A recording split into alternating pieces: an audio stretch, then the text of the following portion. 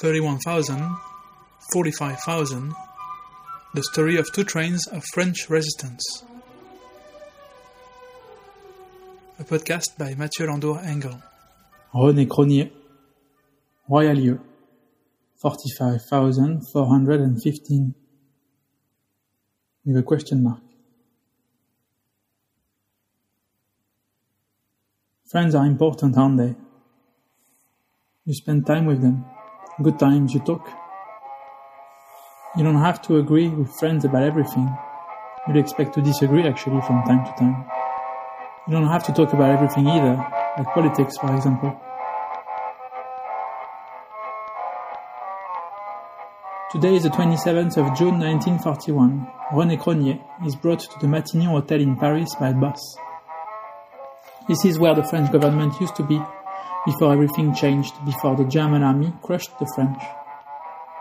Now the government is hundreds of kilometers away, and it is a place to transit prisoners.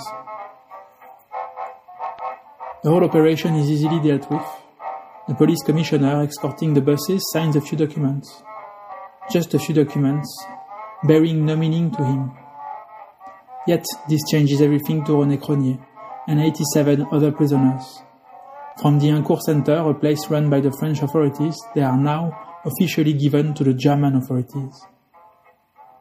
With the surprise attack against Soviet Union, a new step was crossed, and the French communists represent a danger that the German authorities are now taking very seriously.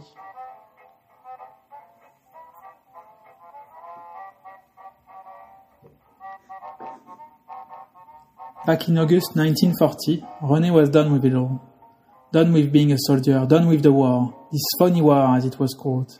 That wasn't funny or funny at all to Rene. Rene didn't fight, he stayed in a position which needed no holding, he waited for an enemy that never came. The French intelligence had been sure that just like World War I, Germany would attempt to cross the French border through east. This was the only area where tanks could navigate. So a grand line of defense was built, the Maginot Line. The German soldiers simply built better tanks and went around it. So the French army waited, eyes facing the other side of the Maginot Line, without realizing the Germans were already behind. They entered Neuilly, René's hometown near Paris, on the 13th of June. They entered Paris on the 14th of June. It was a shock. In barely 2 weeks, France just lost the war. Ici, Radiodiffusion nationale de l'État français. Mesdames, Messieurs, Monsieur le Maréchal Pétain, président du Conseil des ministres, vous parle. Français, à l'appel de Monsieur le Président de la République, j'assume à partir d'aujourd'hui la direction du gouvernement de la France. C'est le cœur serré que je vous dise aujourd'hui qu'il faut cesser le combat. Je me suis adressé cette nuit à l'adversaire pour lui demander s'il est prêt à rechercher avec moi, entre soldats, après la lutte et dans l'honneur, les moyens de mettre un terme aux hostilités. Que tous les Français se groupent autour du gouvernement que je préside pendant ces heures, pendant ces dures épreuves, et fassent taire leur angoisse pour n'obéir qu'à leur foi dans le destin de la patrie. Back to the present 3 days later. We are now the 30th of June 1941. It isn't too hot nor too cold, it's one of those grey days you would prefer to skip. Rene has no choice. The transfer goes on.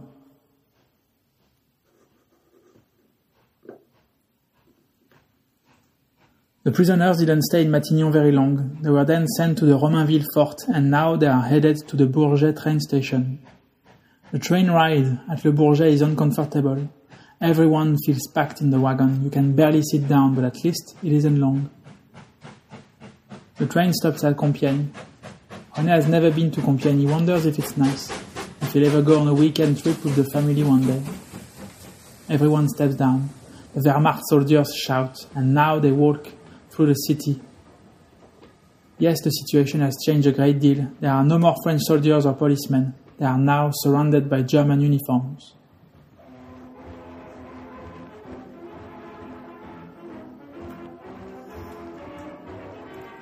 A year earlier, in August 1940, Rene came back to his wife, Gabrielle, and daughter Mireille. Nothing had happened to them, it was time to start all over again, under German rule this time. No army, no communist party, none of this anymore. He took his job back as an accountant and went back to see his 2 drinking buddies. They were such good company, no need to impress them, they could talk about anything easily. His first friend was a policeman, but they rarely talked about their respective jobs. Second friend, he actually had no idea what he was doing, and he didn't really want to ask. Maybe sitting at the terrace of the bar was his job, who knows. Those looking at him, Rene could feel them. So could he hear the whispers around him. If France lost the conflict, it was because of men like him, the communists, the downers, the anti-wars.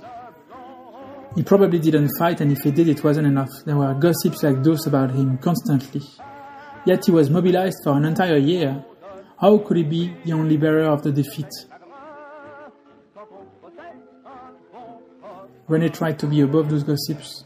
He was here to enjoy a drink, not rumors of his supposed treachery. Rene may have been done with his past, but his past wasn't done with him. Called by the police commissioner of Neuilly-Plaisance, Rene had to explain his present and past ties with the French Communist Party. Rene explained himself. The past was in the past, Rene didn't have any more ties with the communists. He didn't even have the beginning of the start of a conversation about the Communist Party. This was all over. This should have been enough, but the commissioner had doubts. And during Vichy, doubts were sufficient. On the 11th of March, a few communist leaflets laid on the pavement.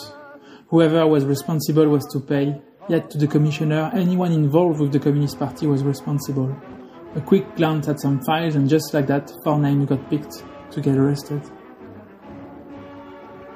On the 13th of March, Gabrielle saw 2 policemen in the distance. On the 13th of March, Gabrielle saw 2 policemen in the distance. She ran to Rene. She knew they were coming for her husband. She told him to jump the back garden fences and run away. Rene refused. He knew that if he did, they would have arrested Gabrielle, and there was no way he'd let that happen. So Rene kissed his wife and daughter and opened the door. His friend was there, dressed for work, dressed for him. He wasn't there to have a drink, to discuss anything, he was there to arrest him. Rene smiled. His friend wasn't smiling. He wasn't expecting to see Rene. He didn't even know where he lived. They should have talked more, about personal matters, about politics even, and this could maybe have been avoided. Rene was sent directly to the Incourt French camp. No trial, no letters, no visit, no nothing. As for his friend, the policeman, he never went back for an after-work drink with his third friend. He could never have told him why Rene disappeared. The last man of the after-work drinks circle kept on going for a while, ending up drinking by himself, until he eventually gave up. Back to the present, Rene is walking down the street of Compiègne. A new camp is opening, the Royal Lieu camp, French ruled, or with a German supervision, no one is sure. Everyone feels observed by the inhabitants of Compiègne, but no one says a word. This is as ridiculous as it is awkward. Someone in the group shouts, "There we are. Look at us. French like you, sold by Pétain." And someone else starts singing the French national anthem. Rene starts singing too, and quickly all the prisoners do the same. This is powerful. Rene smiles as he sings. Maybe he isn't done with it all. He can always make new friends, and after all, Rene will eventually get out of this camp, yes. Rene knows he will. It may feel like entering occupied France for now, this camp, but Rene knows it won't last long.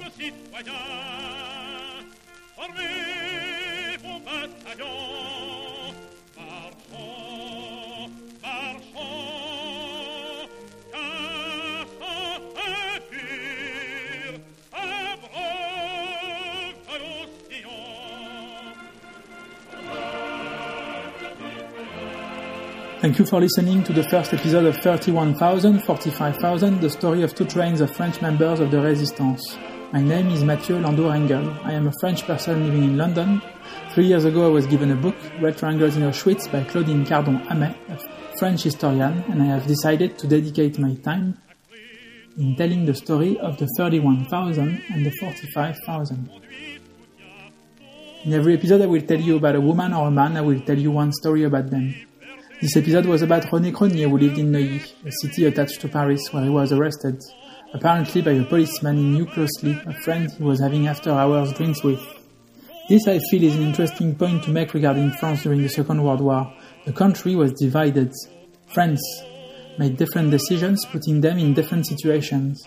Having to make difficult choices, in this case Rene was arrested by his own friend.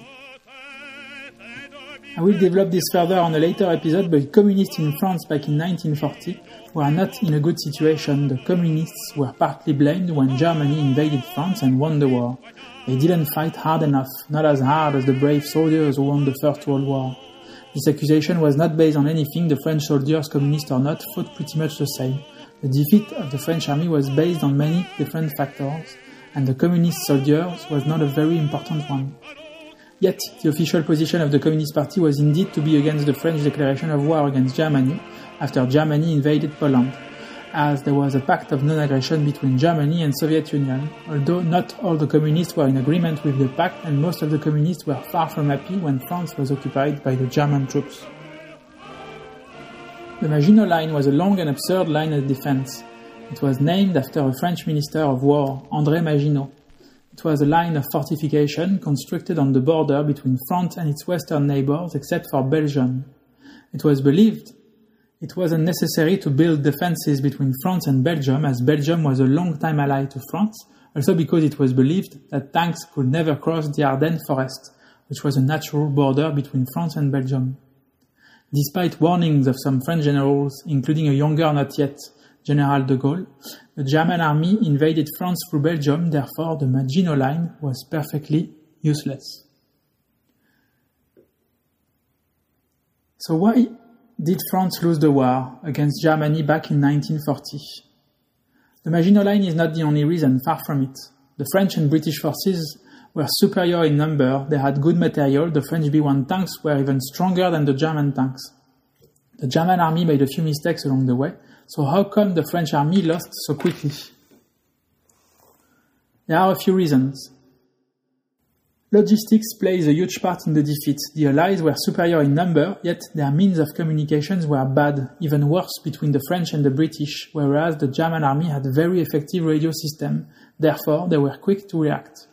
The French tanks may have been stronger, yet they were spread out and needed to be refueled regularly so they would be quickly and effective. On the contrary, the German tanks were very well resupplied, and the German army fought the conflict with tanks and aerial support, where the French army still relied with horses, a few tanks and a little bit of aerial support. A First World War way of thinking. More importantly, the German army had two very good ideas. The first was to attack through the Netherlands and Belgium rather than the Maginot Line.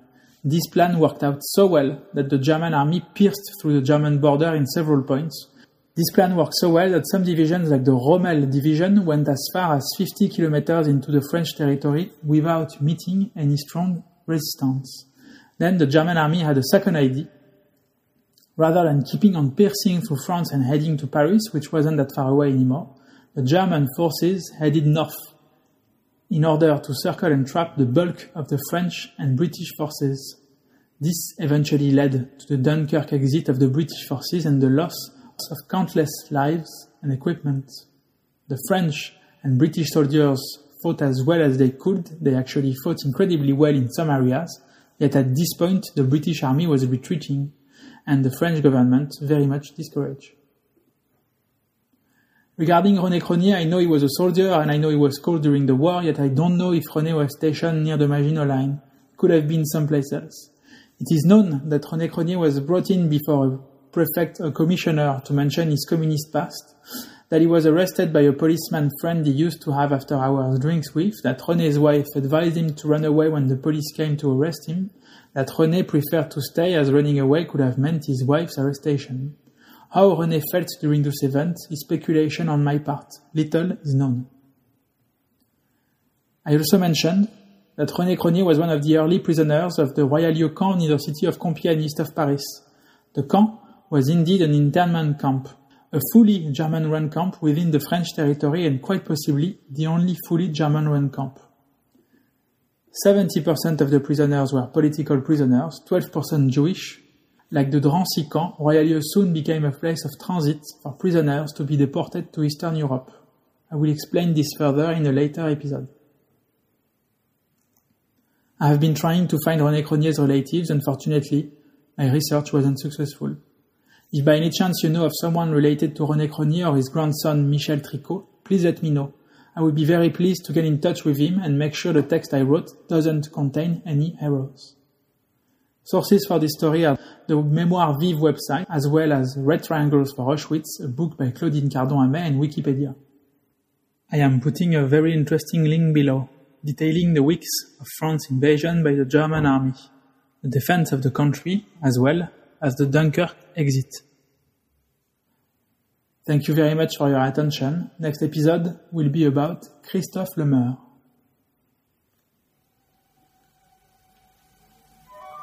31,000, 45,000, the story of two trains of French resistance. A podcast by Mathieu Landour-Engel.